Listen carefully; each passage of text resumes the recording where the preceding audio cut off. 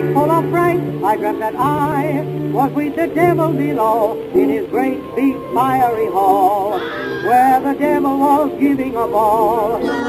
I checked my coat and hat and started gazing at the merry crowd who came to witness the show, and I must confess to you, there were many there I knew. Hello. Hi. At the devil's ball. Welcome to The Dispatchist, a friendly conversation about hell and some other stuff. This is episode 54 of The Dispatchist. I thought you were going to say 54 of the trilogy. This is episode 54 of the Dispatchist trilogy, Over the Garden Wall.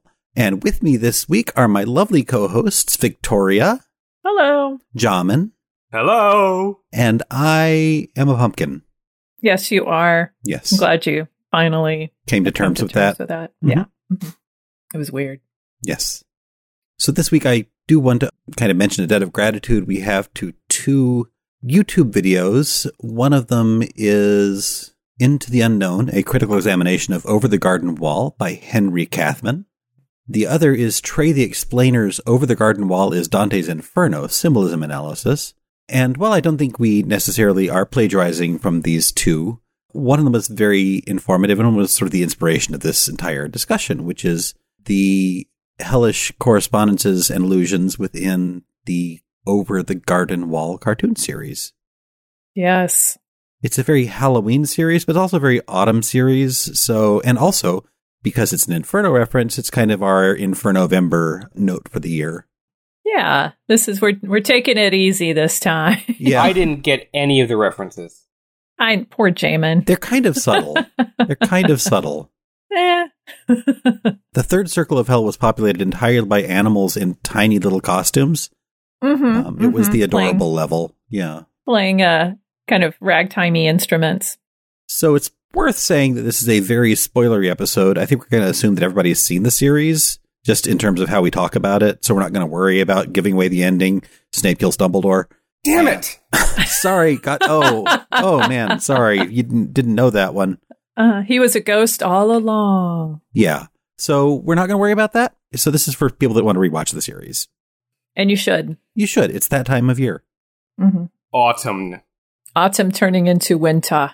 Unless you discover this podcast in the spring, in which, welcome. I think we're a perennially autumnal. Happy Easter. Mazel tov. Before we get into the topic at hand, did anybody bring anything to the party? I brought some drinks. Are they pumpkin-based? No, they are age-appropriate beverages. Do tell. Well, they're age-appropriate beverages. If we're going to go, party in the graveyard, we have to have age-appropriate beverages. Oh, right. Yes, age-appropriate beverages. Mm-hmm. Wink, wink. We all know what those are. No. Do we? I don't think I do, actually. I feel like we're all missing the joke we should have not missed. There's a graveyard scene where a bunch of kids are having a little party with age-appropriate beverages at the end of the series. Mm-hmm. It was a reference. Mm-hmm. Jamin. I have some more entertainment besides the DVD. Okay. For our amusement, the mountain-sized and obscene horse-lipped Tiamat, the great dragon, will stab thieves with a fork, driving through the mountain-sized cavern filled with wailing and screams. I particularly like the horse-lipped Tiamat. That's a nice touch. And it directly connects to Fred, the horse. kleptomaniac horse. Who is horse-lipped because he's a horse. Right, but he's wearing lipstick at one point. That was a little creepy. I love Fred. It's one of my favorite characters. Kids, Fred should not be your role model. Are you sure? He's a horse thief. I get it. Oh, damn. Okay. Yeah, okay. I just didn't even. I don't get it. I always get him confused with the laughing horse in Disenchant. Is it Disenchantment? I always call it Disenchantment, the Matt Groening cartoon. Yeah, I don't know. There's a laughing horse in that. Yeah. I think there is, but that's a different laughing horse. It is but I always think, like, I was waiting for Fred to start laughing because to me, all horses look the same. Yeah. I'm You're horse not wrong. blind. So, but yeah. Jamin, do you have anything? I brought a raw pumpkin. So, what good is that? I don't know. Jacob told me to bring a raw pumpkin. Okay. I did. What was the weird Netflix series that was kind of a podcast set in an animated background of Strange? I The do Midnight not Gospel. know. Oh, I don't know that. Oh, the Oh. one where it's like they just talked, but then the background was completely different. Yeah. Oh, it's an amazing series. This person does these kind of metaphysical narratives that it's the podcast. And also there's like weird science fiction animation in the background that doesn't quite correlate, but doesn't not correlate. And it just goes very strange places. It's a really neat Very. series. Midnight Gospel? Yeah. Okay. Pendleton Ward is the creator. Okay. I've never heard of that. Or maybe you've mentioned it to me and I have not followed up on it. I'm having trouble because I finally finished this season of Stranger Things, and so I keep thinking that that's actually happening in the world. Oh, that's a news article? I think Stranger Things is actually a news article. It's a documentary. I could believe that. I mean, certainly season 2 really felt very real for me. Mm-hmm. Mm-hmm. I do have some actual news. Okay, Oh. what's that? At least I think it's news. I can't really tell. And that is that Walmart has been selling the Hellraiser Lament configuration as an educational toy for STEM children. I know that they are definitely selling it to adults. I did not know about children. It's very educational. Flip it, twist it, bop it. Don't twist it. So the Cenobites are essentially like just big Merlins. Yes. Yeah. I'm looking at a picture from their advertisement. It's got a little child looking wistfully at the puzzle box, saying ability training. Your imagination is unlimited. It helps build self-respect and confidence. I don't know. I don't know. So Confidence and pain tolerance. it's true. It's Pain true. tolerance leads to self-respect.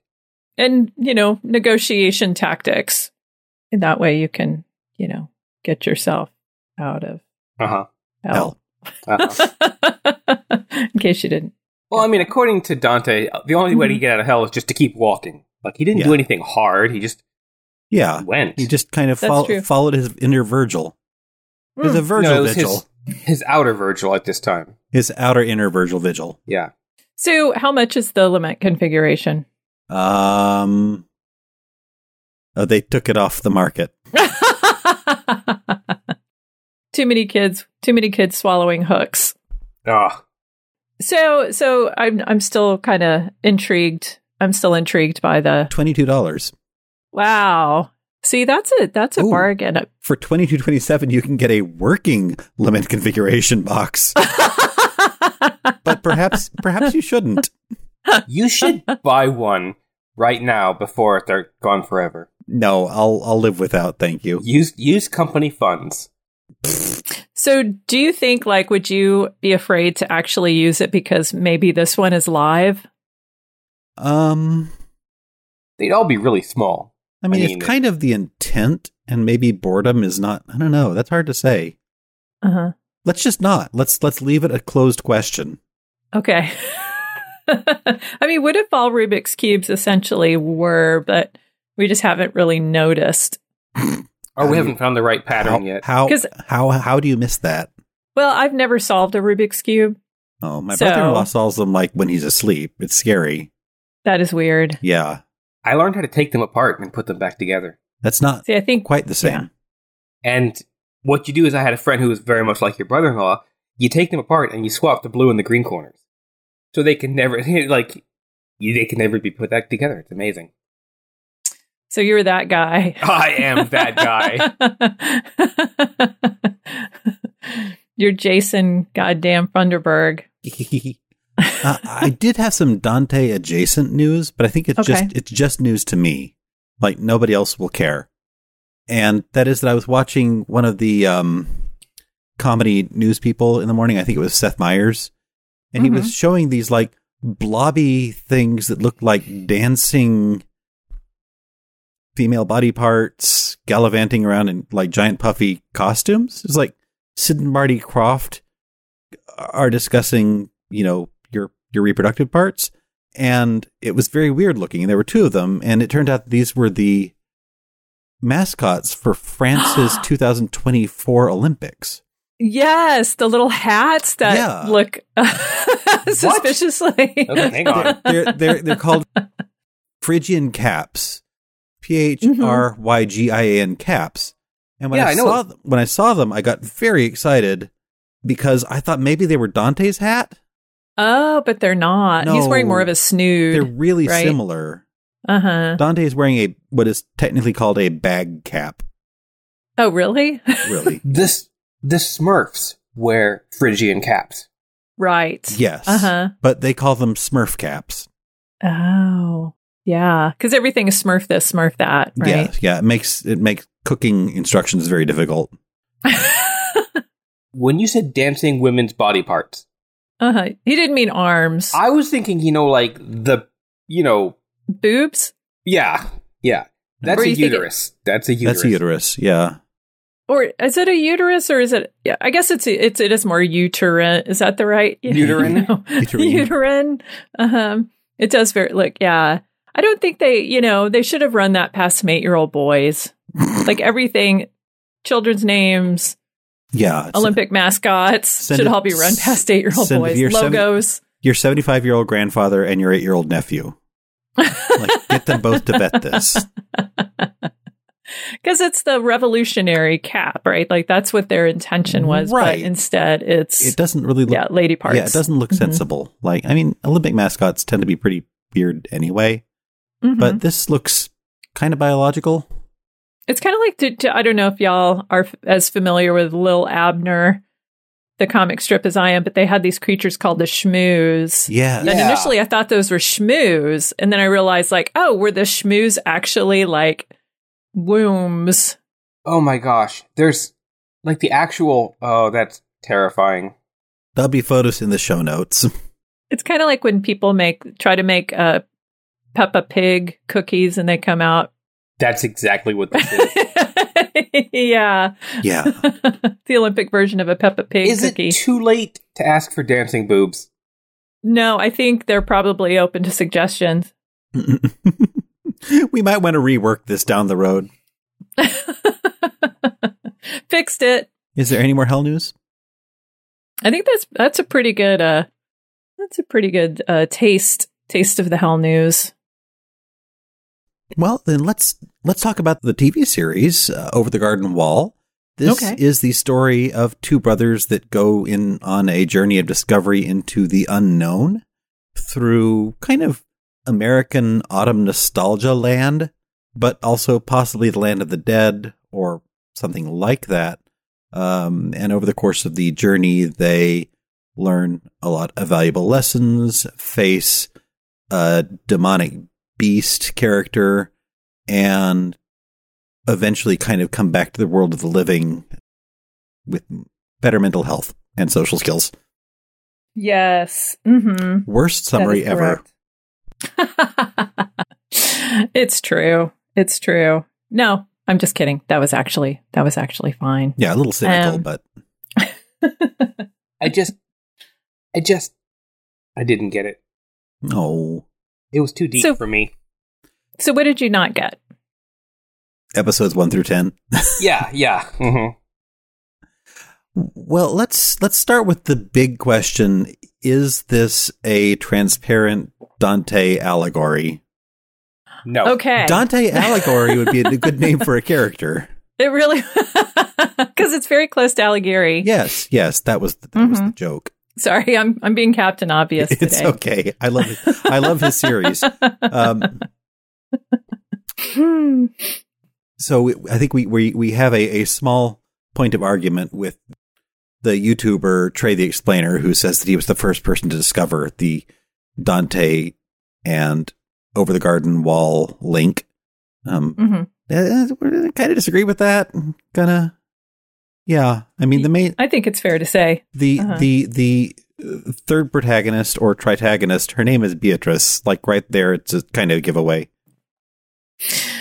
And there are a lot of other clear references, I think. Even just the fact that there's a very specific time for this journey, just as there was for the Inferno. The Inferno took place from Good Friday to Easter Sunday in 1300. Oh, yeah. The moon, supposedly the moon in Over the Garden Wall is actually the moon. It's the moon on the night that the show aired, November 3rd, 2014. So there's this astronomical tie-in as well. I don't think we're going to end up doing like a point-by-point breakdown of the Dante references because Trey did a really good job of it and like points to him. That is a solid video. No, it was incredibly useful. Do we want to go through the whole series first and then talk about some more general points? Or what is the best way to approach this? Circle by circle? This journey. Yeah. Okay. I mean, there are 10 chapters in this, which do correlate to kind of the circles and levels of the Inferno. Although originally there were going to be 18, so maybe that was kind of an after the fact decision. I don't know, but it does track fairly well.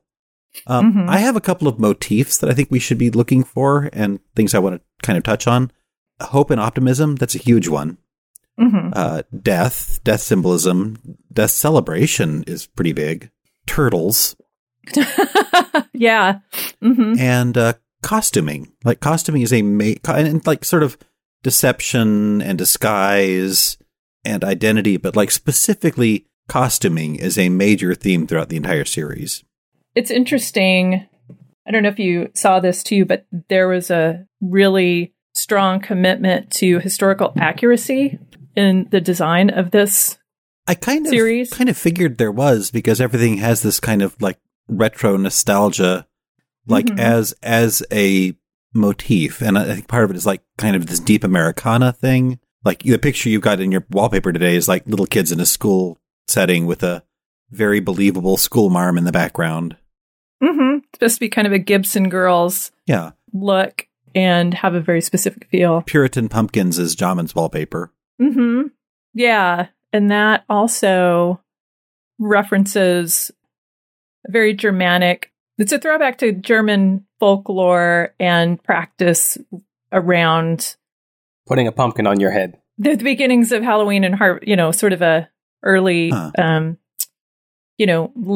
19th century, early 20th century harvest festival. Because if you look at vintage Halloween objects from Germany, this is it. Like there are these, kind of carved gourds and pumpkin people, and they're all paper mache. But it's definitely accurate to that style, and each one of the little vignettes has a very particular time frame and style. I wonder if they I wonder if they leap around or if they proceed chronologically. I don't have notes on that really. I think they're just all over the place. I think it's all over the place, but there was also drive to be accurate even down to the doors, because doors and portals, whether they be. Oh, do you have something about say about doors and portals? Doors and portals are the same thing? It must be Dante. But so they even, made sure that the latches and handles on doors were completely accurate. Oh, I love that's delightful obsession. It's really pretty cool. And there's a lot of reference to specific art styles and animation styles. Yeah, there was sort of a love letter of animation going on here. We've got some Max Fleischer references, and that may be the biggest one there. Some Betty Boop. Some use of the rotoscope. Highwayman song is rotoscope. Yeah, and heavily Cab Calloway influenced. So and there's lots and like the tavern is Betty Boop-esque. So you've got really cool stuff. Well, we can get started with the Old Grist Mill, which is chapter 1. Both the Inferno and Over the Garden Wall begin, I was lost in the midpoint of my life in the woods. And we kind of roll from there. One of the things I noticed on my third view is how old Wirt, the protagonist, looks. Like his widow's peak looks, I say this because I'm looking at myself in the Zoom call. He's got the kind of the middle-aged widow's peak thing happening. He is. Yeah. You don't see it as much when his funny, tall, conical hat is off, but he just looks prematurely old. And I think that ties into Dante's idea of exploring the darkness as kind of the midpoint turning of his life. Yeah. And when you're 14, you really do think that's the midpoint of your life. Yeah, right, pretty much. Right. Yeah. Word is also kind of at a transitional age, kind of this like on the border of adulthood sort of thing. Pretty much. He's a boy and he's a man. He's 14. So the kids are lost in the forest. They meet the woodsman, who's a major character over time, kind of the crazy person played by Christopher Lloyd, who, of course, much love. The younger brother, Greg, who's this bubbling pot of imagination and enthusiasm, leaves a trail of candy, and then they are attacked by a giant bestial dog thing with like wolf thing with like crazy eyes, chases them all over this old mill, which they end up destroying. We get a lot of warnings of the beast and whoever that is, which is an enemy to come. But this is not the beast. This is just a wolf. And ultimately, the wolf is turned back into a dog. So that was artifice in disguise, and barfs up a black turtle, which he had eaten, which might have been part of his transformation, might not have been. Well, here's a question. So going, just thinking about the Dante references. Sorry, Jamin. But the wolf, was the wolf famine? What was the wolf in? I think the wolf was it was a she-wolf too. Right. We should remember this. It was an important month for us. But I kind of saw that the dog being the wolf. But do you know who owned the old grist mill? Because he said, "Oh, it's an abandoned grist mill." But do you know who actually owned it? Yes, we do learn that at the end. It's Beatrice's family. Beatrice, and that's her dog. Yeah. Oh, really? That's cute. You haven't met them yet. Oh. And it's kind of misleading for you to bring this up because at this point the mill does look destroyed and old and ancient. So the Beatrice the Bluebird, who is a transformed human, as we all know, her family owns the mill, but they own it in kind of a lighter version of the world, which is where it's furnished and a pleasant place to live and things like that. Right now, it looks pretty bad, and then the kids destroy it, so it looks worse. The entire thing collapses. Yeah. So some things that are recurring: the black turtle, that's a recurring image throughout, and the fans are kind of uncertain what this means.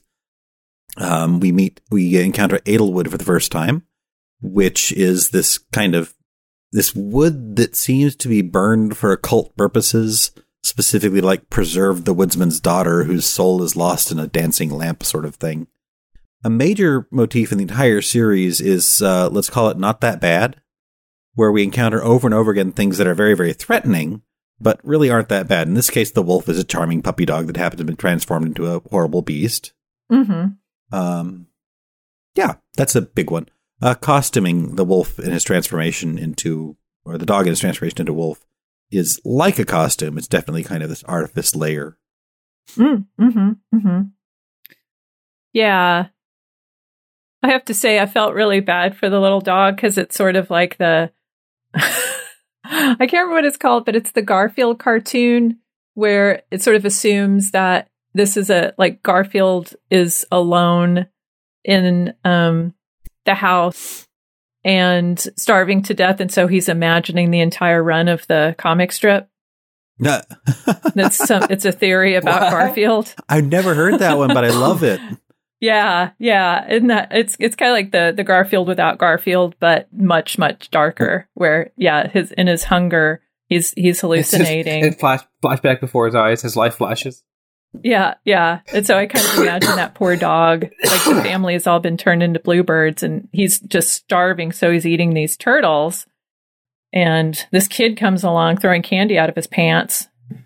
What are you going to do? And another trope that's pretty common in this is kind of fairy tale logic, but it doesn't work. Right. In Hansel and Gretel, the trail is supposed to lead them to safety. And it doesn't work because I think the birds eat the trail. But in this case, it brings danger to them in the form of the wolf thing. And Adelaide. And does Adelaide come because of candy? No, but she is she's very much like a handsome. That seems like a very handsome. Oh, Gretel. yeah. She's kind of I think the creepy witch in the woods is well, she's played up as a good fairy, but is much darker than that. So yeah. Yes. Okay. Yeah. Because we have a binary there with the sisters. Yeah. Good trope subversion. Mm-hmm. So that incoherent ramble kind of takes us to part 2, which is Hard Times at the Huskinby, which is where we really start to get into the show's kind of the show's celebration of death. Like death positivism, I guess, is the right way to phrase that. Yeah. Yeah, it makes, I don't know, it's kind of like if that's the afterlife, that seems pretty great. Well, I don't think it is the afterlife. For one thing, this episode corresponds to the limbo level of hell.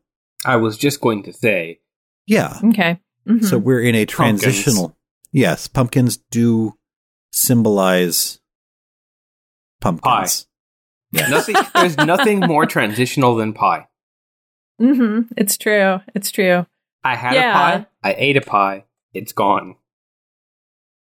That's life. Mm-hmm. So we meet the bird Beatrice, who is going to be our traveling companion for a while.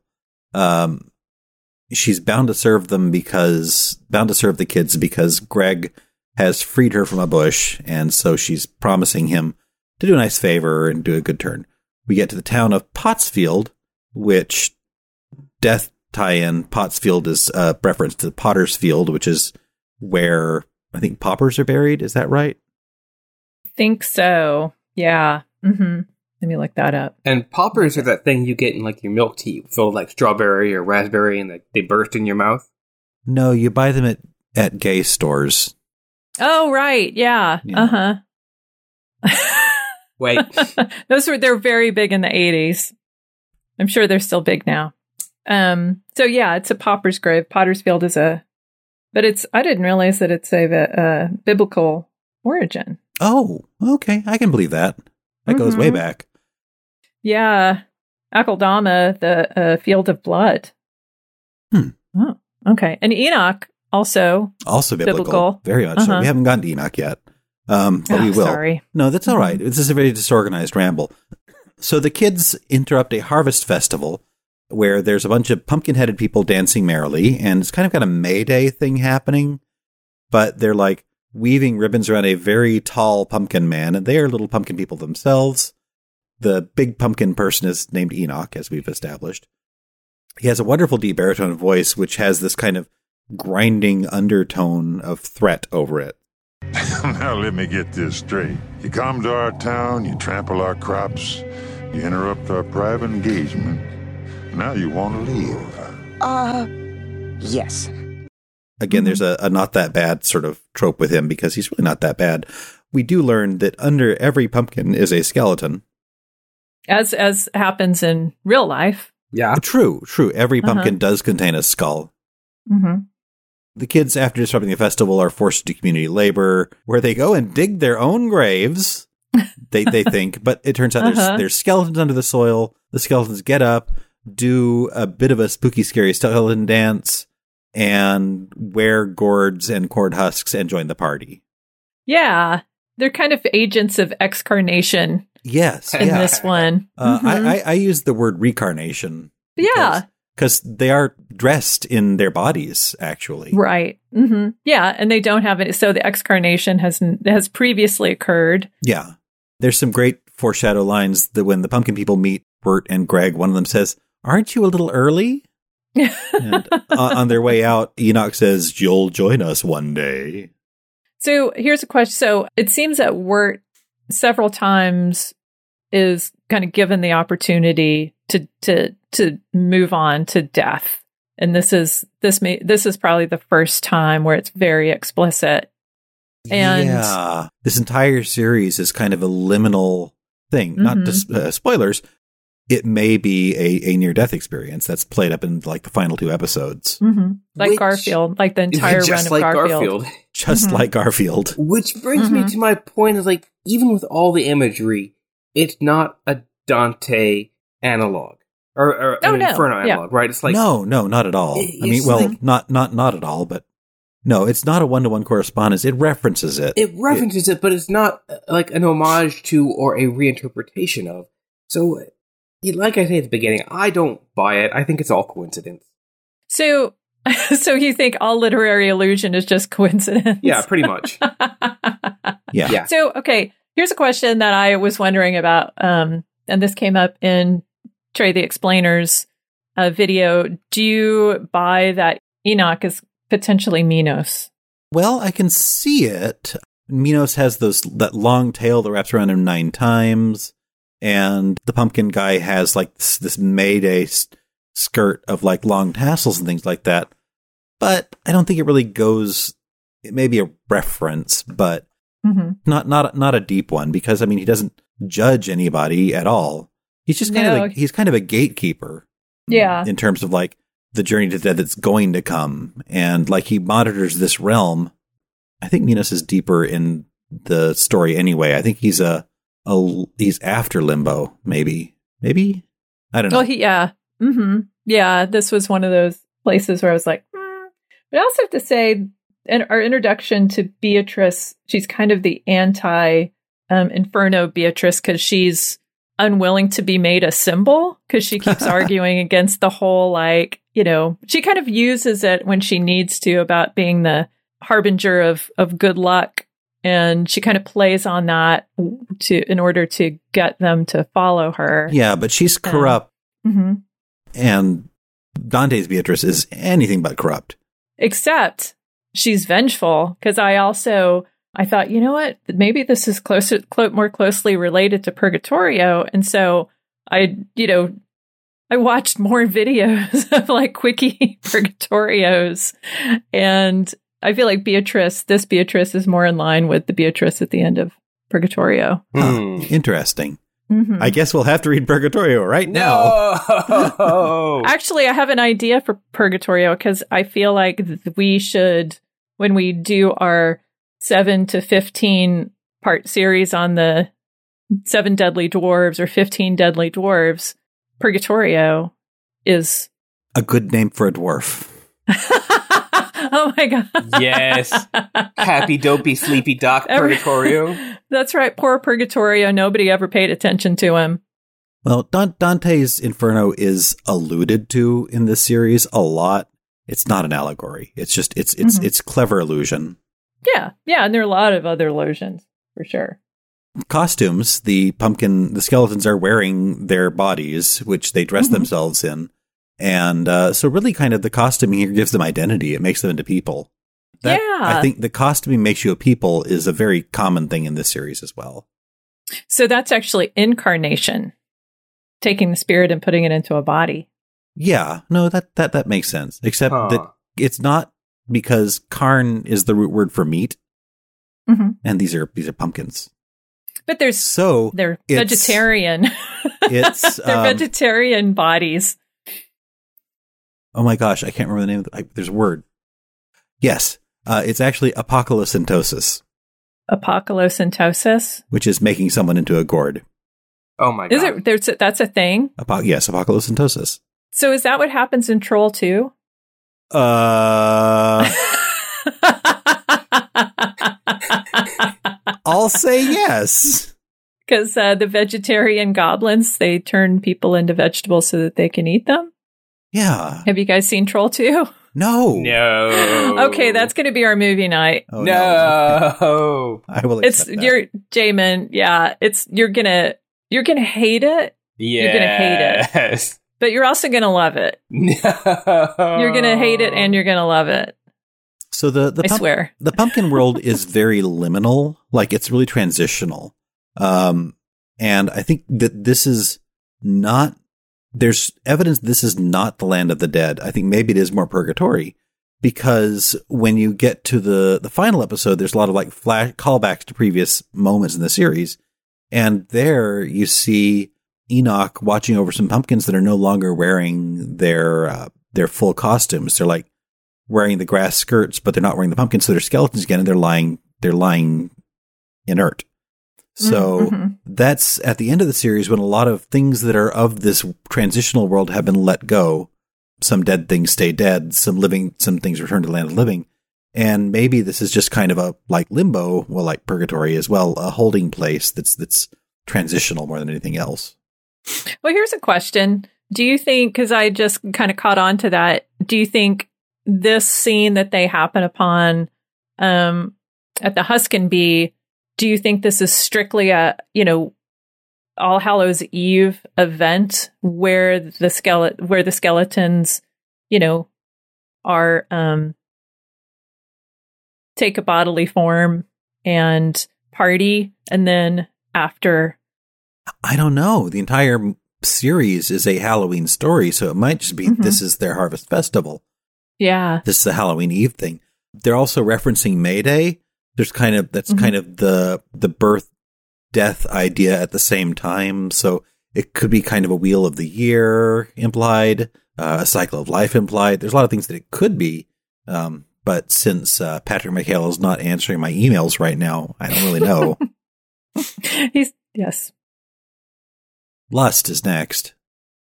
And this, I can see why the Schooltown Follies. Yes. Which I'm not sure if the Huskin Bee or this one are my favorite, but or is my favorite, but yeah, this one I was unsure. I mean, I get the swooning. I get the swooning part. Yeah. But I would have put, yeah. Oh no. Before I started diving in again, I thought the Mad Love episode would be Lust. But it's not. No, that's later. That's well, in going in order, this is the chapter for Lust. Right. Mm-hmm. And the entire story is based on Langtry's desire and simultaneously her anger at her intended Jimmy Brown, who's a no account two-timing bad man. Mm-hmm. So in this one, we meet Miss Langtry, who's a school teacher teaching a school full of animals. She is madly in love with Jimmy Brown, who bailed on her and walked out. She's trying to teach animals to do their sums and numbers. No one really knows why. It's just a thing. Well, probably the fan favorite song is in this scene. The animals are very sad, and they're having a very sad meal of extremely bland potatoes. And Greg pours molasses over them while singing the Potatoes and Molasses song, which is this kind of adorable, cheerful, everything is better with molasses on it. And that really, I think this song really captures like Perky Greg and his like optimism and solving problems and creating them with kind of crazy imagination and making associations that most people wouldn't. So here's a question. I'm sorry. I'm going to have a lot of questions. When thinking about Greg versus Wirt, there's the idea that Greg is a Kierkegaardian knight of faith. Yeah, I guess we could talk about that. Uh-huh. Again, thanks to Henry Kathman and his critical examination of Over the Garden Wall, which kind of touches on this.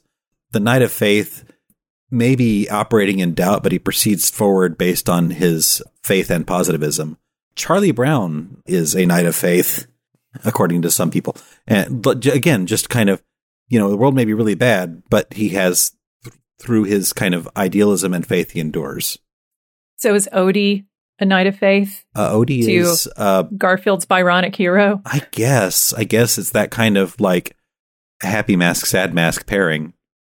And yeah, and also Greg is the innocent. Yes, and go ahead. And the Chaos Muppet. He is, yeah. He's truly chaotic good. Like he is the epitome of chaotic good.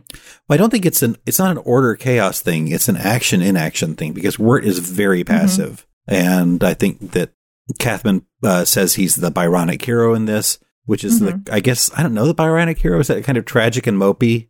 Yeah, like he was referencing Childe Harold, the I like Childe Harold Byron's better. character. Childe Harold. There was another character that they kicked out of Jesus Christ Superstar. They just thought it was a little bit too like a scrappy do, so there you go. It did not test well.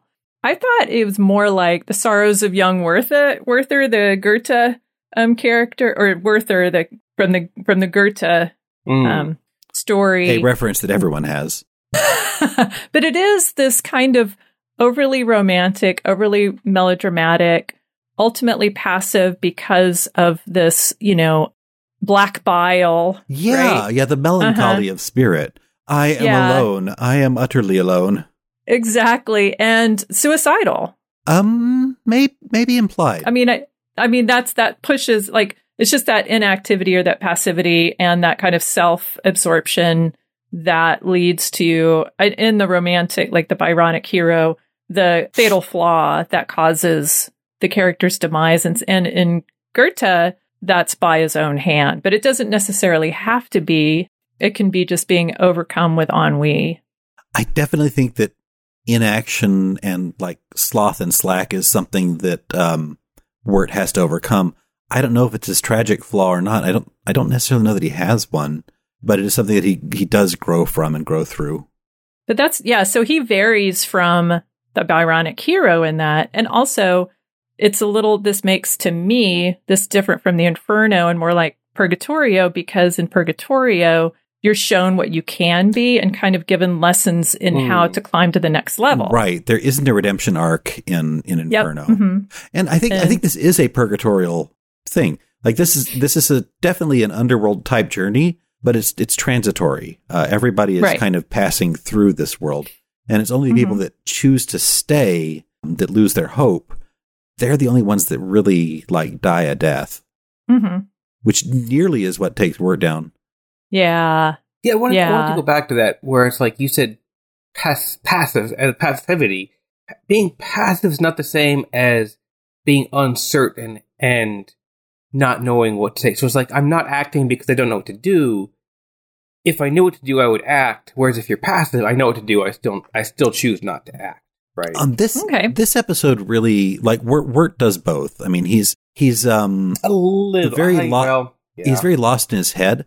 But in this one, like, he's refusing to act and he's only doing what he's told to, like, as a point of self-parody. The bird calls him out on this and he's like, I don't do anything. I just do what I'm told, blah, blah, blah.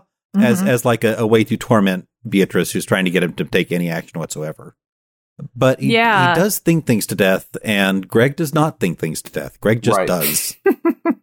It is true. Like, I thought that before I was introduced to Trey the Explainer, I thought here where it was actually very kind of at peak Dante-esque because of that weird sort of pettiness. And he's a snarky little bitch. And, just kind of being, like Dante at his worst. Yeah.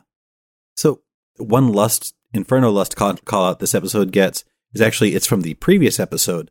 The last shot of the previous episode is a leaf caught in the wind, lodged in a fence. And that is the image of lust, is people being tossed in a tornado.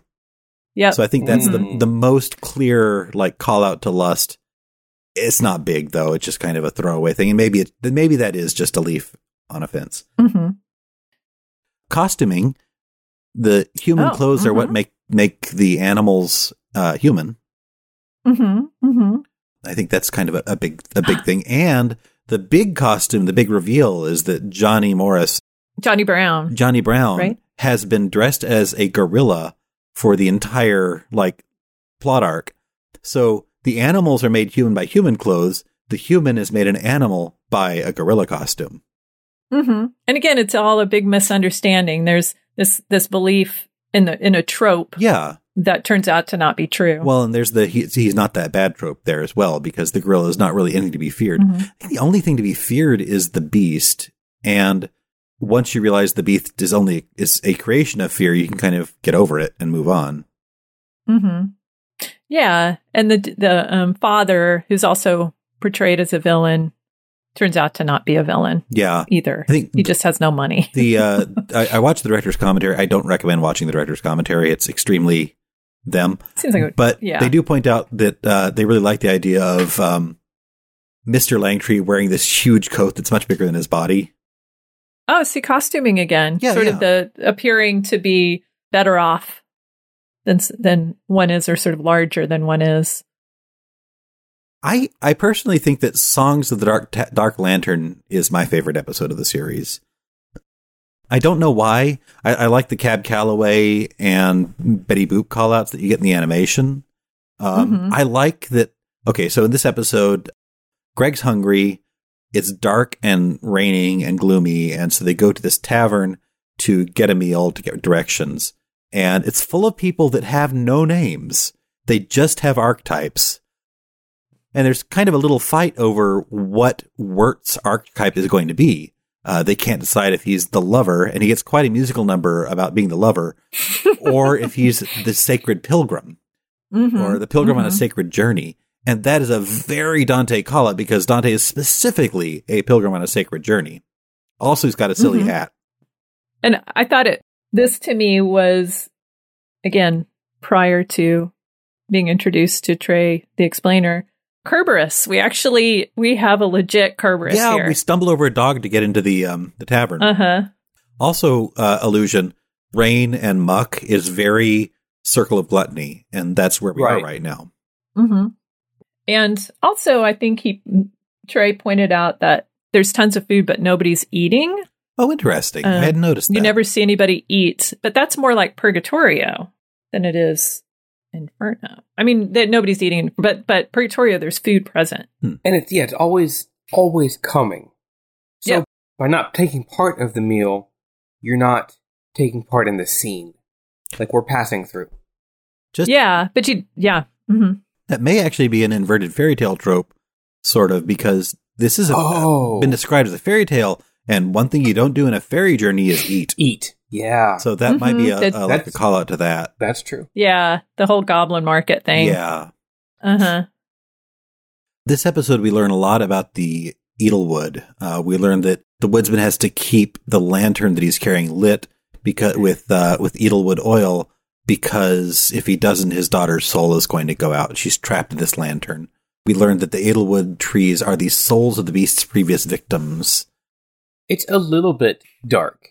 Yeah, it's dark for a kid's film for sure. And I think one of the things this series does is alternates silly and dark really well so that neither side is too overwhelming. Is Wirt a lover or a pilgrim? I mean, we have a very binary decision here. Ooh, pilgrim. That's a tough one because he's neither. I mean, he's driven by love, but he's not in.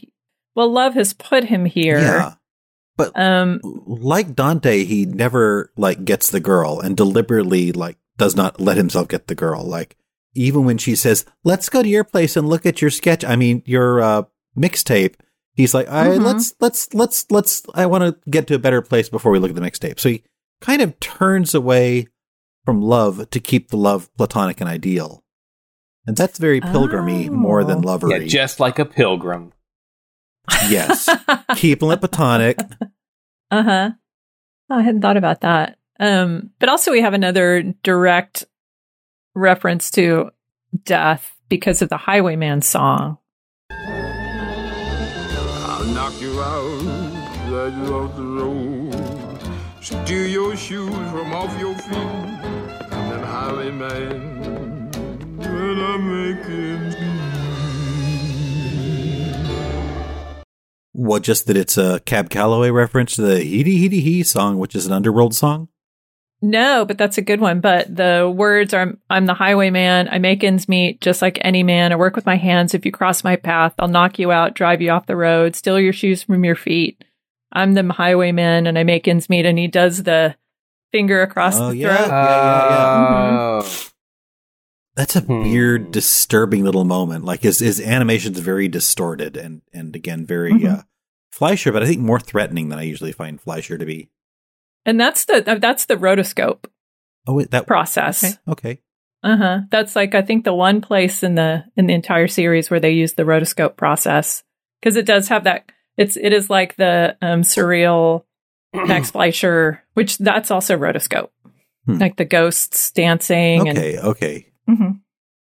The next episode is Mad Love, and it is the one that's most closely associated with the sin of greed in Dante's Inferno. And this one I think is a fairly close allegory. For one thing, the main character that we meet in this one is Quincy Endicott, a tea magnate who's a billionaire sort of character. Played by John Cleese. Oh, really?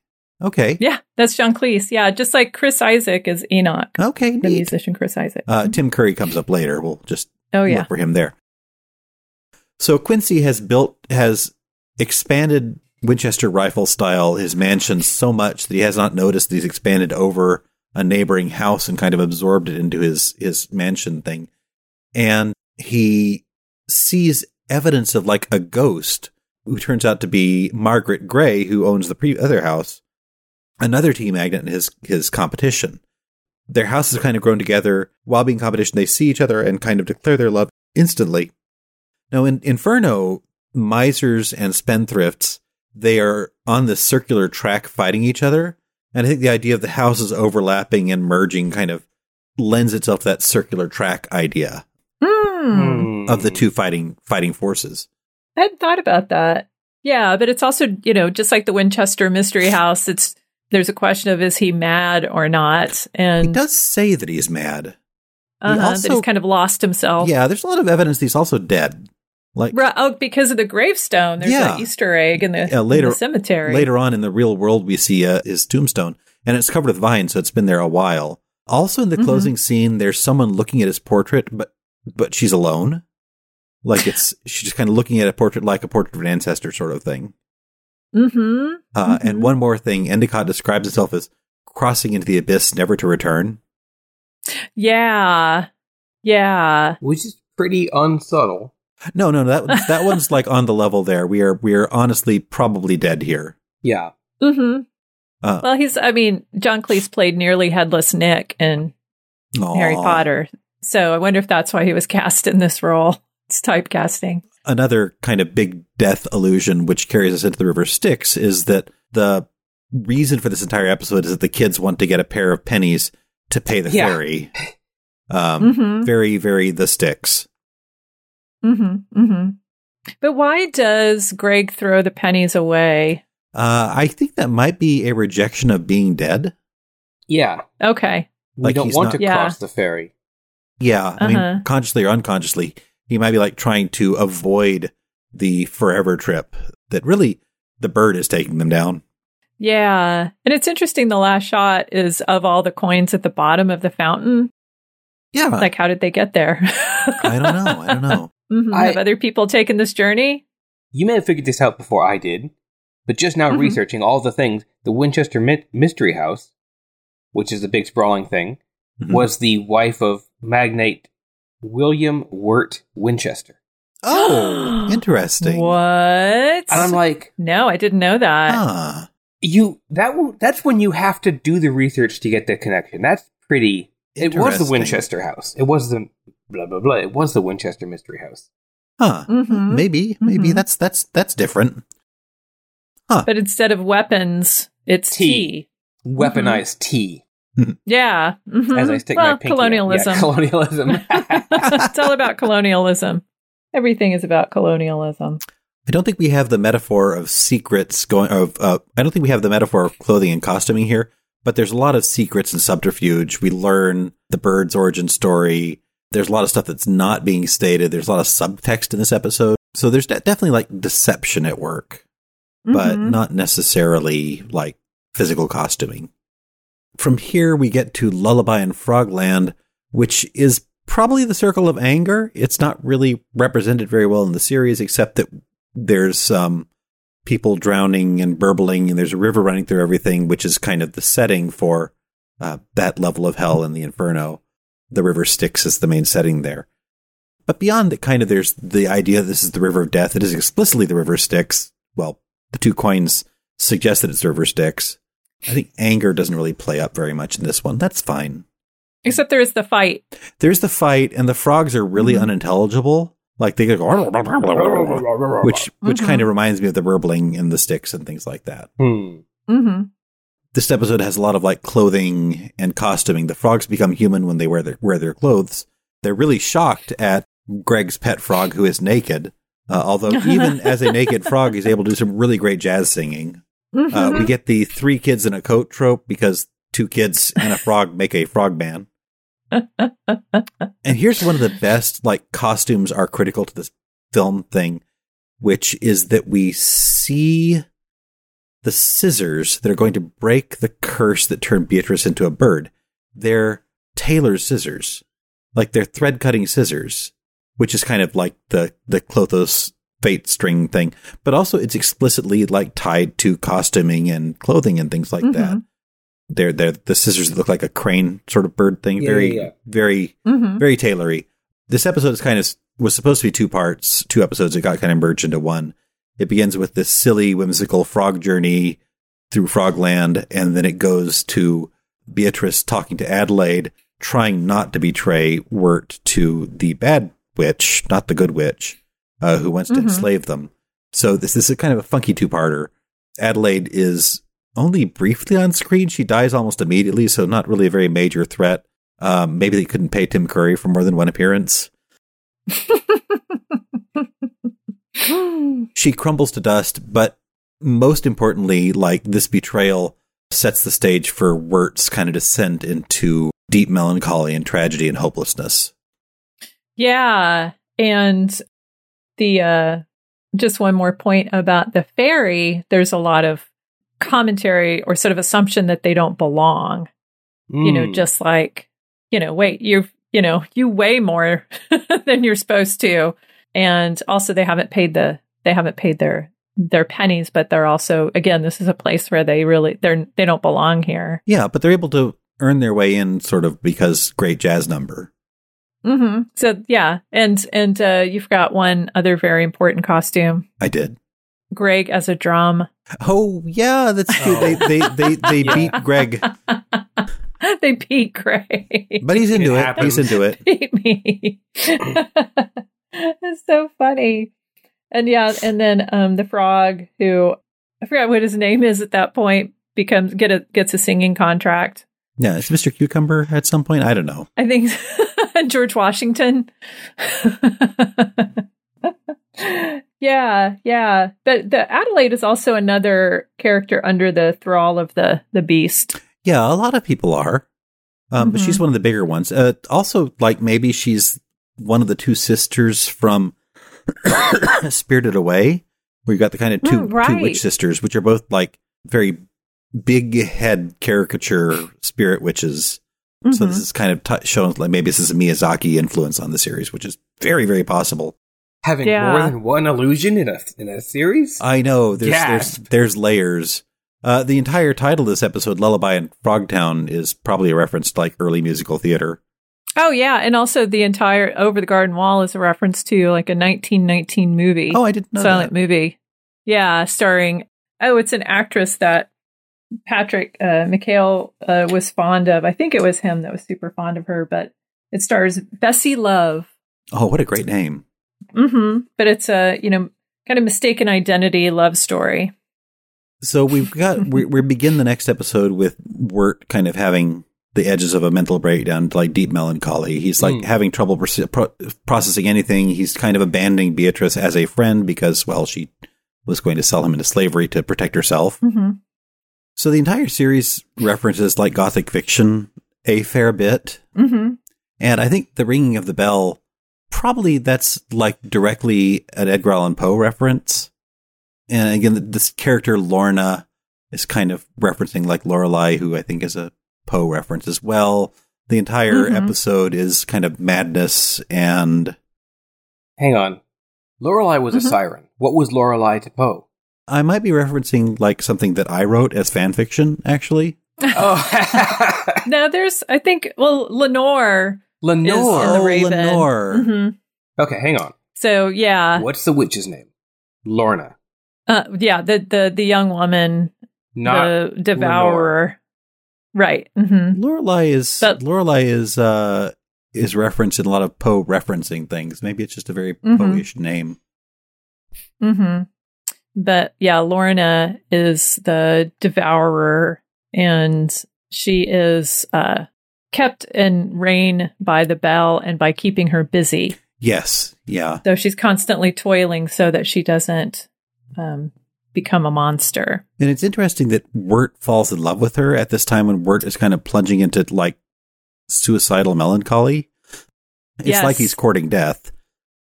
And I don't know, this is where the season changes from autumn to winter too. That makes a lot of sense because of his personal journey as well. The black turtles come up again in a big way. Yeah. as Auntie Whispers is hoarding a barrel of black turtles. She says she's protecting them from the beast, I think. Is that... She's definitely protecting them. Yeah, but she eats one. Oh, does she? Yeah, she sucks one. She sucks one out of the shell and then throws it. Oh, okay. Throws the shell. There's a fan theory that those are the souls of the dead. I mean, I was wondering that too. But they also right? But they kind of like the dog ingests one and becomes a monster. Right. And I think the beast has kind of that look as well. So these are things that are like dead black and don't reflect the light. They look kind of like Edward Gorey's little dolls or something like that. Mm-hmm. The fact that she has a huge barrel full of these black turts is an odd moment, and it kind of feels like it must mean something. And it makes her grotesque because she is this grotesque figure, and then she eats this disgusting black turtle in a disgusting way. True. And throws the shell. But again, the not that bad trope, because she's actually not a bad person at all. It turns out her daughter is the real danger in this story. But they just kind of are protecting each other, and in the process sacrificing many, many people to the demon-possessed daughter. It happens. It's a cheerful story. Mm-hmm. Theoretically, this is the level of heresy, and I think this is the one that has like the weakest like link illusion-wise to the series. There's a lot of like lies and spirits and demons and becoming wicked. The most heretical line is the beast's claim, "There's only one way, my way." But I think this one, the Dante references is tenuous at best. I agree, but it does contain one of my favorite lines.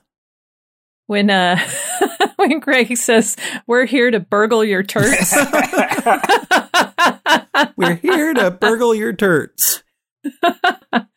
I had it. This may be a little bit of a diversion, but I couldn't stop thinking about as we were going through this. Like, we talked about the Gothic briefly, but I think we should come back to that.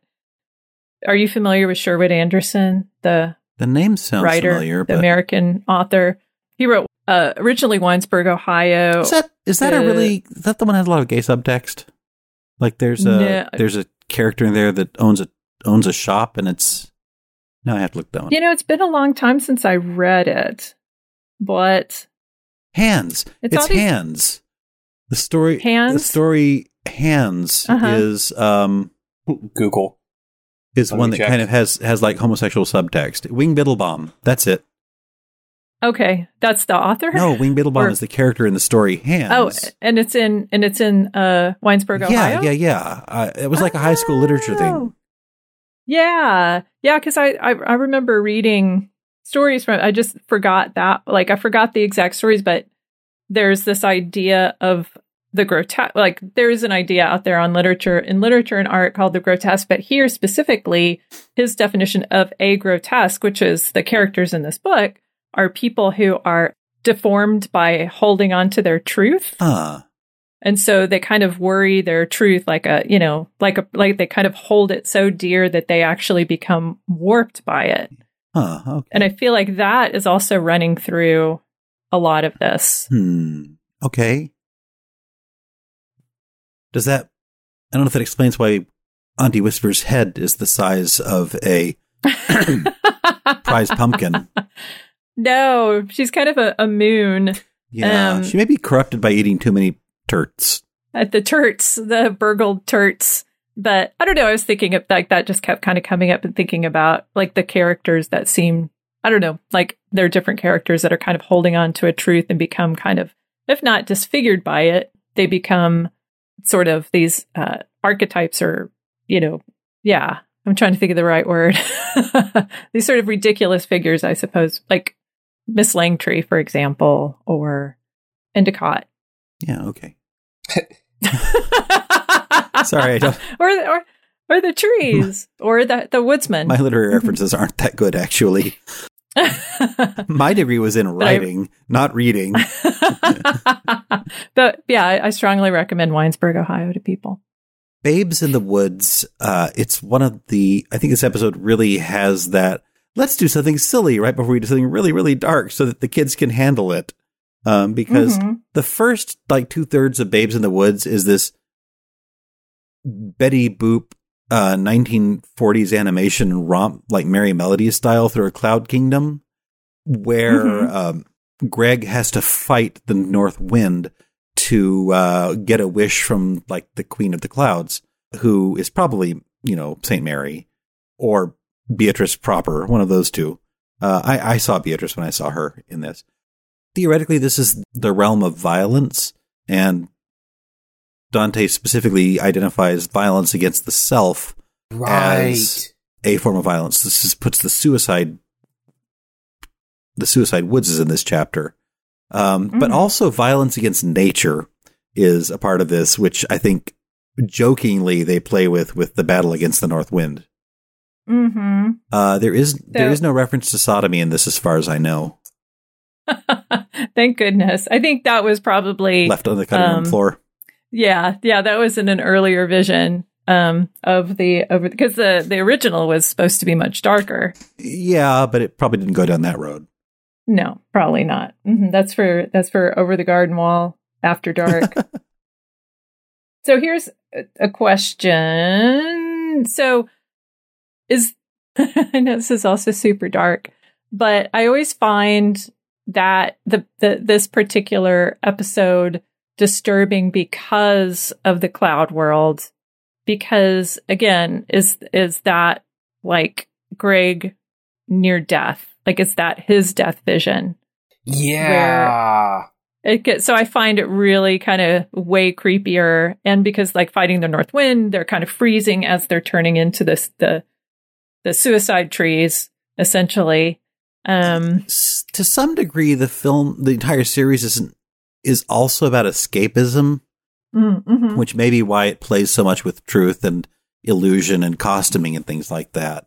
And this may be a chance to get out of the very bleak place they're in right now through a moment of escapism, because they're in a dreadful place. I mean, it's cold. Greg is definitely picking up on Wirt's like despair at this point. We are spoilers, right? Oh yeah. Okay. So yeah. Like, I don't know why I didn't catch it, but if we're falling into a puddle and slowly drowning, you're getting colder, you're losing air. Yes. Like, this is nearing the end, the cold and the succumbing to. It is. And the entire film is kind of built around a near-death experience because Wirt and Greg both like nearly drown. And so this is calling forward to that. The next episode shows that entire sequence. Right. But also it's also leading up to the lowest level of hell, which is the frozen lake. I have not quite got that calling forward. This is the cold. Yeah. I thought it was just, one more season wind. in the season of circles. Yeah, the next 3 episodes, this is kind of the denouement, and it all takes place in this kind of frozen fields sort of thing. So we're definitely leading up to that. Wirt is so fallen in despair that he's becoming wrapped in Edelwood brambles. And in the great battle in the sky, Greg wins a wish, which call back to episode 1, where he's asking the bird for a wish. And his wish is to trade places with Wirt. So this kind of moment of sacrifice, which is like the most serious thing we've ever seen from Greg, is usually very happy-go-lucky. And we really needed the cloud scene to kind of save us from what happens there. Shocked by his brother's actions, Wirt kind of gets spurred into action himself. Starts to be like the strong figure that he needs to be, just because of the horror that he's seeing here. Edelwood turns out to be a fairly heavy-handed reference to the Woods of Suicides in the Inferno. There's a lot of argument in the fandom for in the Over the Garden Wall fandom over what the word Edel means. I was wondering. I think I've got it right and they've got it wrong, because no one's ever mentioned this point that I've seen. I'm starting to sound a little like Trey the Explainer there. Which the current idea is that Edel means noble, but I think it's tied to the word Eidolon, which means the soul or the spirit. That would make more sense. Because it's supposedly like keeping what we think is the woodsman's daughter soul. Right. Keeping the flame alive. And they're the remnants of people that have died in the unknown. I think we missed an important quote from the Beast before we went into this. I think it's from the Beast. Uh-huh. I have it written here, and I did not ascribe it to anything, but it sounds a lot like the Beast. There's only me. There's only my way. There's only the forest. There's only surrender. I guess that's the full line from the end of the Ringing of the Bell. Yeah. Mm-hmm. Yeah. He's poising himself as the Satan, the big villain of this series, and he is the only real antagonist, perhaps. Yeah. Yep. I also have another quote that I can't place. Mm-hmm. Which one? Inevitable twilight, singing our requiem. Admit we are lost for good. Maybe that's one of the bluesy background songs. It could be. I'm gonna have to look it up because I thought, wow, that's great, but then I didn't write down who said it. It does fit Wirt right now, who is absolutely given up, and he's like, "We're gonna die. Can't we just admit we're never going to escape this place?" Chop the wood to light the fire. I think it's the woodsman. Oh, the Beast sings some merry little songs about death and destruction. Maybe that's one of his lines. Yeah. So that I felt like that was a pretty amazing quote. And then there's a reference to the fog being too dense to understand. Oh, that's a good line. It really, really is. Yeah. But also, so one of the things that I saw also was trying to figure out the silk, the spider web that Greg brings to the Beast, who asked for. That's an old fairy tale trope and another broken trope. That's the impossible. The impossible asks. So you'll get bring me one the hair as white as gold, 2 the cape as red as blood, 3 the slippers pure as corn, whatever, or the impossible questions like what is wider than the sea, and what is worse than the woman's curse, and what is deeper than the sea. The impossible quest, and very, very tropey. Usually that gives you the woman's hand or unlocks the key or whatever. In this case, it's just all it does is it burns out Greg's living reserves. And at the end, he turns to his brother and says, "I beat the Beast," because he's been doing these epic quests. He's been trying to find the this and the that, but all it's done is wear him out to where he's closer to death. So it's the impossible task, but it's another broken fairy tale trope. But also, I mean, it does. And one of the things that I thought of was it kind of is a callback to Adelaide and the threads of life. But also, the thread that in Celtic mythology, you have to have this thread to be able to go between the worlds. Like you have this silken thread that you can use to get into the other world and then be able to get out again. He gets a honeycomb, the silken thread, and then he has to put the moon in a make teacup. the moon set in a teacup. The sun, yeah. This episode leads into the unknown, the semifinal episode. The ice and the freezing and the death kind of flows into what will become the near-death experience at the end of episode 9. We go back to the real world. We learn that what was kind of funny costuming that maybe was some unknown period is really just Greg and Wirt's Halloween costumes kind of thrown together. And we're in a almost Halloween special style episode, a very special episode. And Wirt is crushing on Sarah, makes a mixtape for her. His impetuous brother slips the mixtape into her pocket, and then they have to go and get the mixtape. Very comedy sitcom plot, very simple, very silly, and based on misunderstandings and people hiding their true feelings. This episode is also tied to the circle of fraud, and this kind of intentional misdirection is probably the closest link to that. It's not really a heavy illusion. Costuming is kind of front and center here because it's Halloween. Everybody's dressed up in a costume of some sort. and we kind of learn what those costumes mean for the rest of the series. I kept trying to match little items, kind of like The Wizard of Oz, where it's like, you were there and you were there too. You know, like these little pieces of the real world that sort of show up in their journey through the woods. This is where we see Quincy Endicott's grave. Uh-huh. And Sarah's face kind of looks like Adelaide's. There's a few resonances here and there with different. I can see that. Different. Mm-hmm. At the messy end of this episode, all of the kids are having age-appropriate drinks in a graveyard, kind of thrill-seeking there. And the cop pulls in to kind of scare them off. We know this cop is friendly. He's just annoying. But Wirt takes it very seriously, grabs his brother. They run over the wall in the cemetery and kind of fall into whatever's beyond it. So kind of literally take a transition over like the cemetery wall into the land of the dead, like beyond the cemetery wall. Mm. And at the bottom of that, they hit an icy river and sink. Mm-hmm. And this is the most realistic, and I have the least to say about this episode of all of them, really. Right. This one doesn't take interpretation.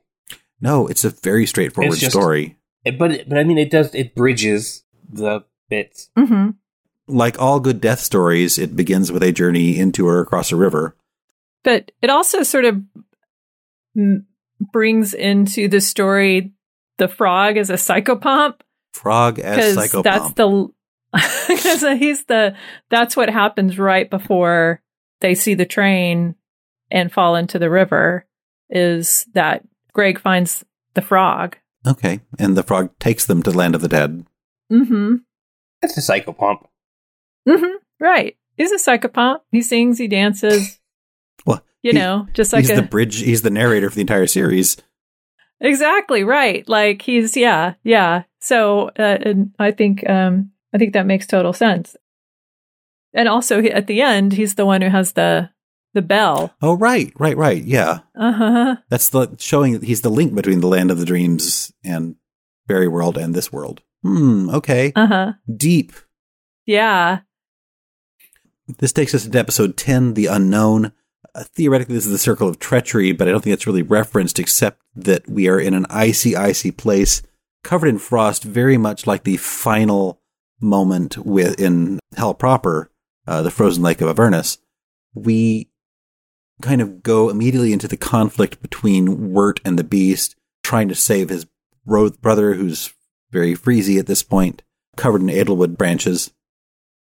The woodsman shows up for this final scene. I guess it's kind of like all the characters show up this final scene of the big dance number. Mm-hmm. And Wirt is given the choice to save his brother's life by putting his soul into the lamp to feed the Edelwood oil to take on the role of the lamp bearer, presumably forever. Which again is kind of tantamount to being a part of this land of the dead and giving up on life yourself. But Wirt has grown. He's seen over and over again fairy tale tropes get thwarted, and he's able to kind of say, no, you have no power over me. And, and destroy the lamp, and with it, the beast's power over him and everyone. After that, we're brought back to land of the living, and there's resolution in so many ways. Mm-hmm. I have another question. So, do you think the woodsman, so the daughter's soul was never in the lantern, but at the end, when he's reunited with his daughter, I took that to mean that he was dead. That is definitely an interpretation. But she seems surprised to see him or happy. I can't tell. It was a little to me, it seemed sad. It was kind of bittersweet. Okay, you're here now, but that means you're dead. Well, and they weren't at the mill house. They were at the daughter's house. No. So it was a different place. Yeah, I could. So there's a series of images of transitions and closures and moving on at the end of this episode. Once they break the lantern, we see the pumpkin people have given up their heads and they're just skeletons again. So they've kind of let go. There's a portrait of Quincy again showing that he might have been dead. The woodsman reunited with his daughter. Either way, the woodsman has left this land of the dead to move on. And we don't necessarily know if this is the land of the dead or if it's purgatory or if it's just a vision or just a transitional limbo thing.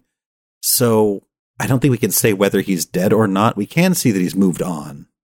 I'll take that. Maybe that's it. It's just they've moved on to whatever that looks like. But yeah, the only kind of, and I don't know if maybe I'm misreading this, but kind of unambiguously happy scene is with Beatrice's family. Yeah, where they're all humans again. They're making fun of her for turning them into birds. I mean, there's positive things. Like the final shot of the series is Greg leaving a rock he's stolen in the garden of the person who he stole it from. And the rock kind of plays a bit in prior episodes where it's like he's not forced to give the rock back. But yeah, well, he's asked to give the rock back, but it's like his mask so that he can tell crazy things through it. Like he almost uses it as like a comedy clown mask or something like that to talk through. Right. So I think him leaving it in the garden is very kind of like, I am growing up now. It's like the big, one of the two big character development notes for this character. He doesn't grow very much. It's like punctuated. He can let you know he has a couple of big moments, and letting go of the rock is kind of symbolically a huge one.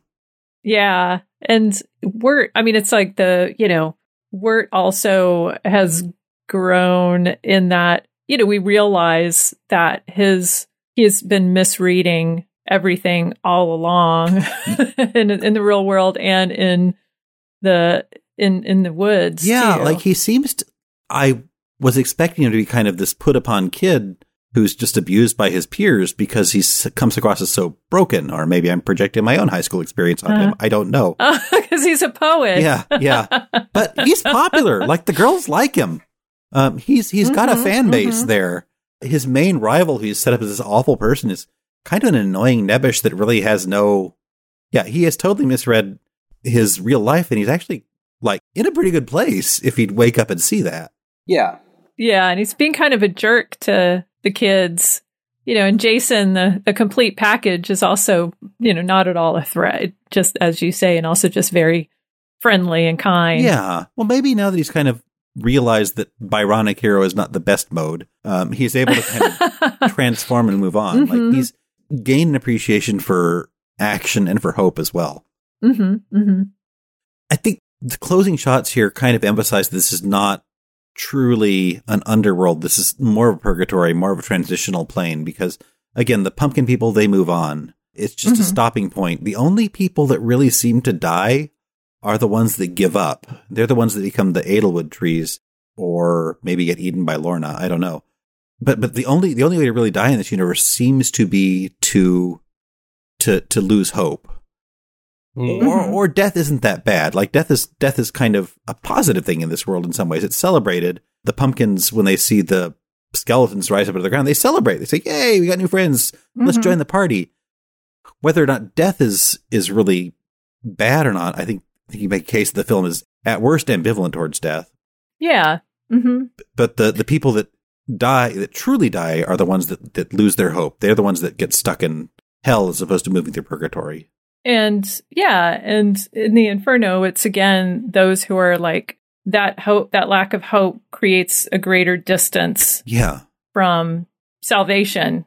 And so that is what's keeping them there. And I mean, I think it's interesting it's almost like the Huskenby, the pumpkin people don't quite fit in this world because they're so full of hope, that they know they're certain about what there's no unknown to them. Yeah, that's... it's very certain what's going to happen to them, and they look forward to it, and they don't become the Edelwood trees. They become pumpkins. On. Maybe, or they dance. Right, yeah. Just like real pumpkins. Right. That's kind of an unknown there. Exactly. But it's kind of a weird, happy moment. So the Beast is the only villain that stays a villain, really. Well, Adelaide dies. She may never redeem herself. She just kind of disintegrates. But the Beast is series villain. He's mentioned as one of the most disturbing villains in all of Cartoon Network history. Up there with like the evil Sorcerer King in Samurai Jack and Mojo Jojo, of course, because I think we have to come back to Mojo Jojo at the end of the day. And him. Yeah. So he's a pretty well-known villain for this channel, and maybe his role is to hold people into this world. Like when he dies, we can have these moments of liberation and such. Of course, if it's allegory, maybe it's just Wirt's self-doubt manifested. Who knows? But he was a teenager. Yeah, there's a lot of self-doubt there. I don't know, you could make a case for that, but I think it would be a very compelling case. He seems to be like a major supernatural evil, like a Satan-type character that's keeping this world always winter, never Christmas. Yeah, and he has definite resonances with Kuranos, Hernan the Hunter, and there's that split second that you actually see his body, and it's more like made of the Lucifer. Yeah, and there's faces. He has faces all over him. Weird. Yeah, and if you what is the condition where you're scared of holes? Hole. Fear of holes. It's going down the fear hole. It's like trick is something. Trypophobia. Yeah, but if you the like still of him, is like all of these holes and faces, and it's sort of like he's kind of a honeycomb body with screaming faces attached. Well, he's sort of, that would kind of make him made up of death. Like he's made of the souls lost to Edelwood. He's like this death creature that lives on death. So maybe he is like the dark side of death or something like that, or fear of death. That might be another thing that he could be. That's compelling. But he's kind of both this natural, kind of mythological creature and this evil. Like he could be sort of a nature god, or ruler of the underworld, or the devil. Like he's kind of all of those things. But really, he has no power at all. Like all he can do is lie. And this threw me because like usually cartoon villains don't lie so flat out. Like they never say like entirely untrue things. Fairy tale characters tend not to say entirely untrue things. It's always like a grain of truth, but no, he just flat out just tells a big old fib that is what keeps him alive. And that feels a little unusual. Is that wrong to say? No, I don't think that's wrong to say. It fits in with the Lord of Lies. It fits in with the series because this is dark. This is a character meant to be to push, right? Yeah, he's the everything behind the scenes of the entire series. Like he feeds other villains. He's the master villain. And he gets more screen time than like Adelaide does by far. He's in a lot of shots. It's true. He had a better agent. But I feel like, if you think about that, like, okay, so this world is held together with lies. And then you think about, okay, well, are fairy tales, are those just really pretty lies? Well, are they? There's a really good line about this. Oh, no, it's in the song. Yeah, the loveliest lies of all. Yeah. And so like, are fairy tales the loveliest lies of all? Because there's sort of things that you tell yourself to explain situations. It's sort of, and like they keep failing throughout, like in a positive way throughout this whole journey. But there's still fairy tales. Like Wirt has been telling himself all these fairy tales throughout, including that he's this outcast, misunderstood kid. That's a useful narrative. So it's like, okay, well, this is all, narratives that people choose to kind of cling to. Going back to my idea of the grotesque. See, I made full circle. The most compelling description of the beast for me was early on when Christopher Lloyd says that the beast is the death of hope. And that's a really powerful idea for me. It's because hope is the only thing that can get you out of this world. Right. It's the only thing that can encourage you to move forward at all. So this, it's giving up. Yeah. And the fairy tales, they're kind of, these end up being hopeful in most cases. Not the German ones. Right. This goes back to the ones here, but this goes back to the Gothic because there's definitely this Venn diagram of the Gothic with fairy tales of the Grimm and Hans Christian Andersen vein. They're all about sort of exploring the darkness within the human soul and things that are hidden. They just are all about the interior, reckoning with one's own interior thoughts. This series, I feel like it does that. It is a kid's series, but it does that, and then it kind of rejects the dark side and moves on. It doesn't really embrace it. It doesn't say, like, these are our inner demons. It's about overcoming self-doubt, overcoming despair. You know, if it embraces anything, it embraces like a kind of acceptance of inevitability. But it's like throughout all this, you have to have hope, and you have to have hope to move on. So I think it kind of is like it doesn't wallow in that. That's the place where it starts and the place where it leaves. Yeah, and it's also, I mean, thinking about Romanticism and the Gothic, which this also has a lot of romance. Well, we have the Byronic hero Wirt, if you ascribe to that, but the projection of one's own inner turmoil onto the landscape.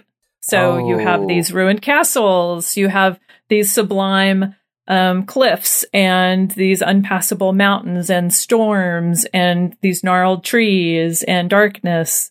And you see a lot of that here too, because like it turns from autumn to winter as Wirt starts to give up hope, and the landscapes change as kind of their inner, as especially his inner monologue changes, or sort of what's going on with him. There's a really good Easter egg for Wirt's development. It's in a sense it's his like love for his brother that kind of pulls him out of his final despair moment. So there's a song in the background, and I'm gonna read most of it. The part that we hear is: 1 is a bird, 2 are the trees, 3 is the wind and the leaves, 4 are the stars, 5 with the moon smiling down on thee. And it's just kind of background music as he's going down into the water to rescue his brother. But if you listen to the vinyl soundtrack, the rest of the song is: 6 are the fish, 7 the reeds, brushing the soft-bellied breeze. 8 are the roots, firm in the ground, deep as my love is for thee. And that's the kind of the song that is the full song that's playing when he rescues his brother. So it's a little sad that it wasn't actually in the cartoon, but it's that's strong. So is that the Woody Guthrie song? It's not Little Black Train, because I know that there's when they're tumbling into the water, it's supposed to be a Woody Guthrie song. Is that the same one? This is an original. Okay. But also there's a idea I saw, I can't remember where I saw it, but that Wirt and Greg, there's several references to them being stepbrothers. Yeah, they're half brothers. We do know that. Half brothers, that's right. And so like together they kind of make a whole, but they don't, like, Wirt doesn't realize that until later. Yeah. And the song is sung by the actress that played Beatrice's mother.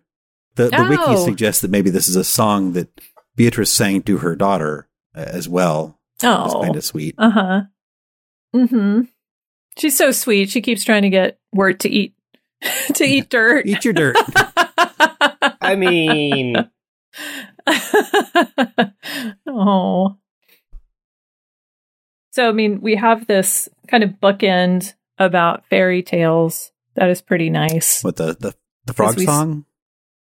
Well, there's the frog song, but then there's the line that long forgotten stories are revealed to those who travel through the wood. Oh, yeah. Oh, no, that's not. Or is that from the show, or is that something I pulled somewhere else? It's a version of it in the show. It's also in the not quite pilot episode. Tome of the Unknown. Right, where they use that line. It's a really good line. So that's where it came from. History is, yeah.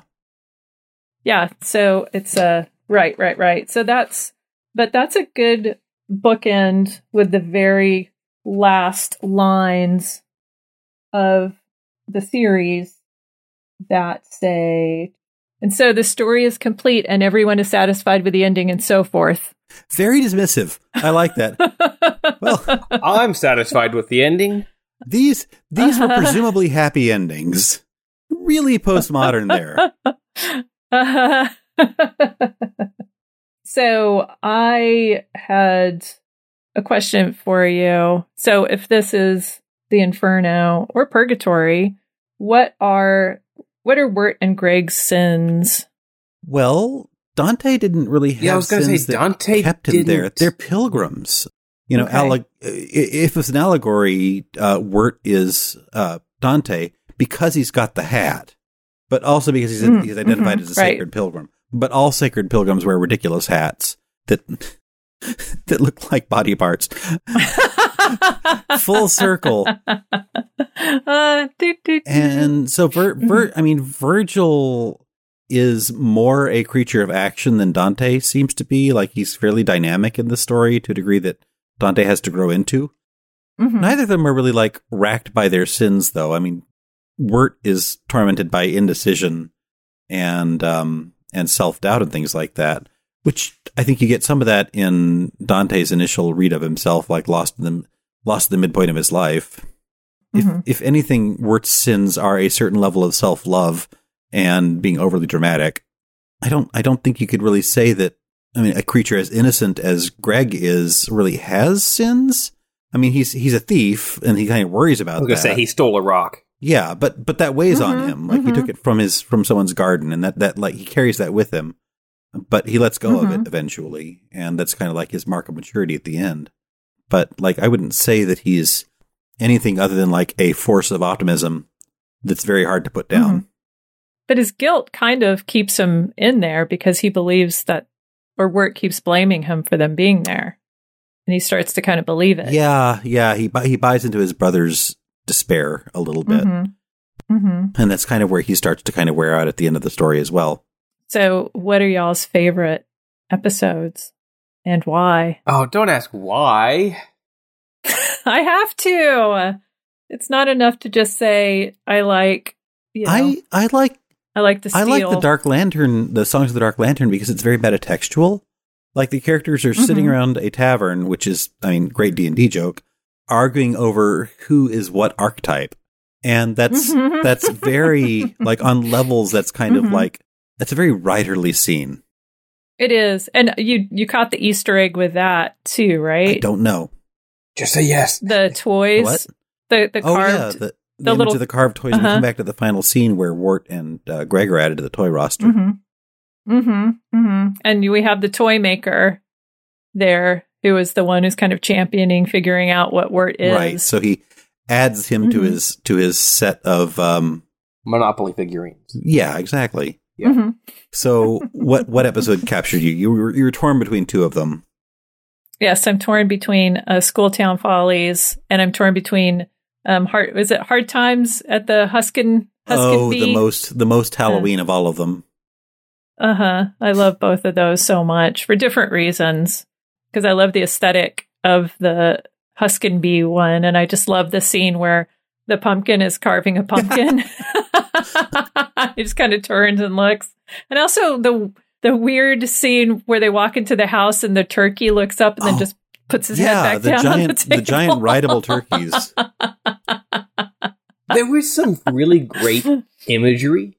Like, there were scenes from both of those, which was just really well done. You kind of like, you get into it, you build with it, you ride along. Yeah. And the Schooltown Follies, of course, because I'm a sucker for animals dressed in human clothing, but hats. Also exactly, but also just the whole thing where they're playing. What is it that with the game with the old cats? Oh, 2 old cats.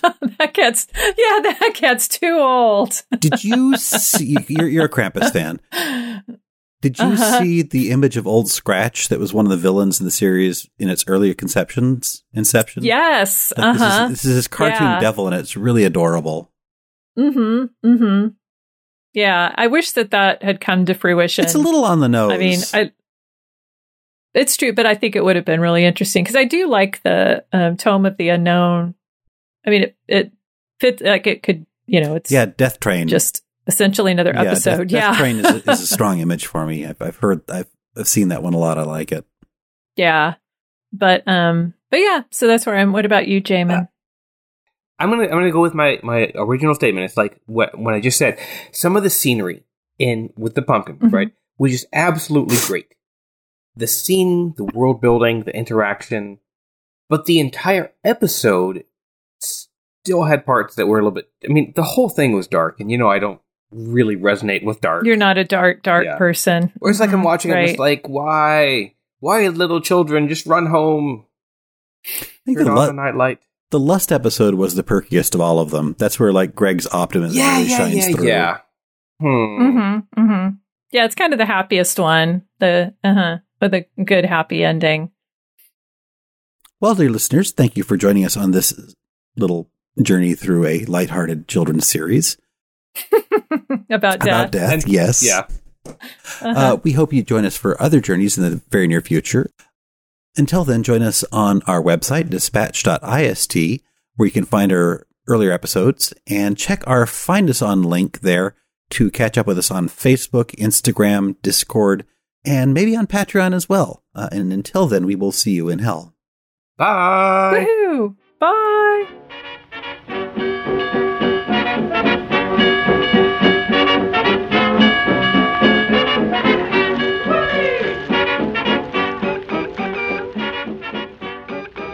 This podcast is copyright 2021 by The Dispatchist and is Creative Commons. You're welcome to reuse with attribution. Look for us on your favorite podcast app. Say hi to us on Twitter or Gmail at The Dispatchist, no spaces.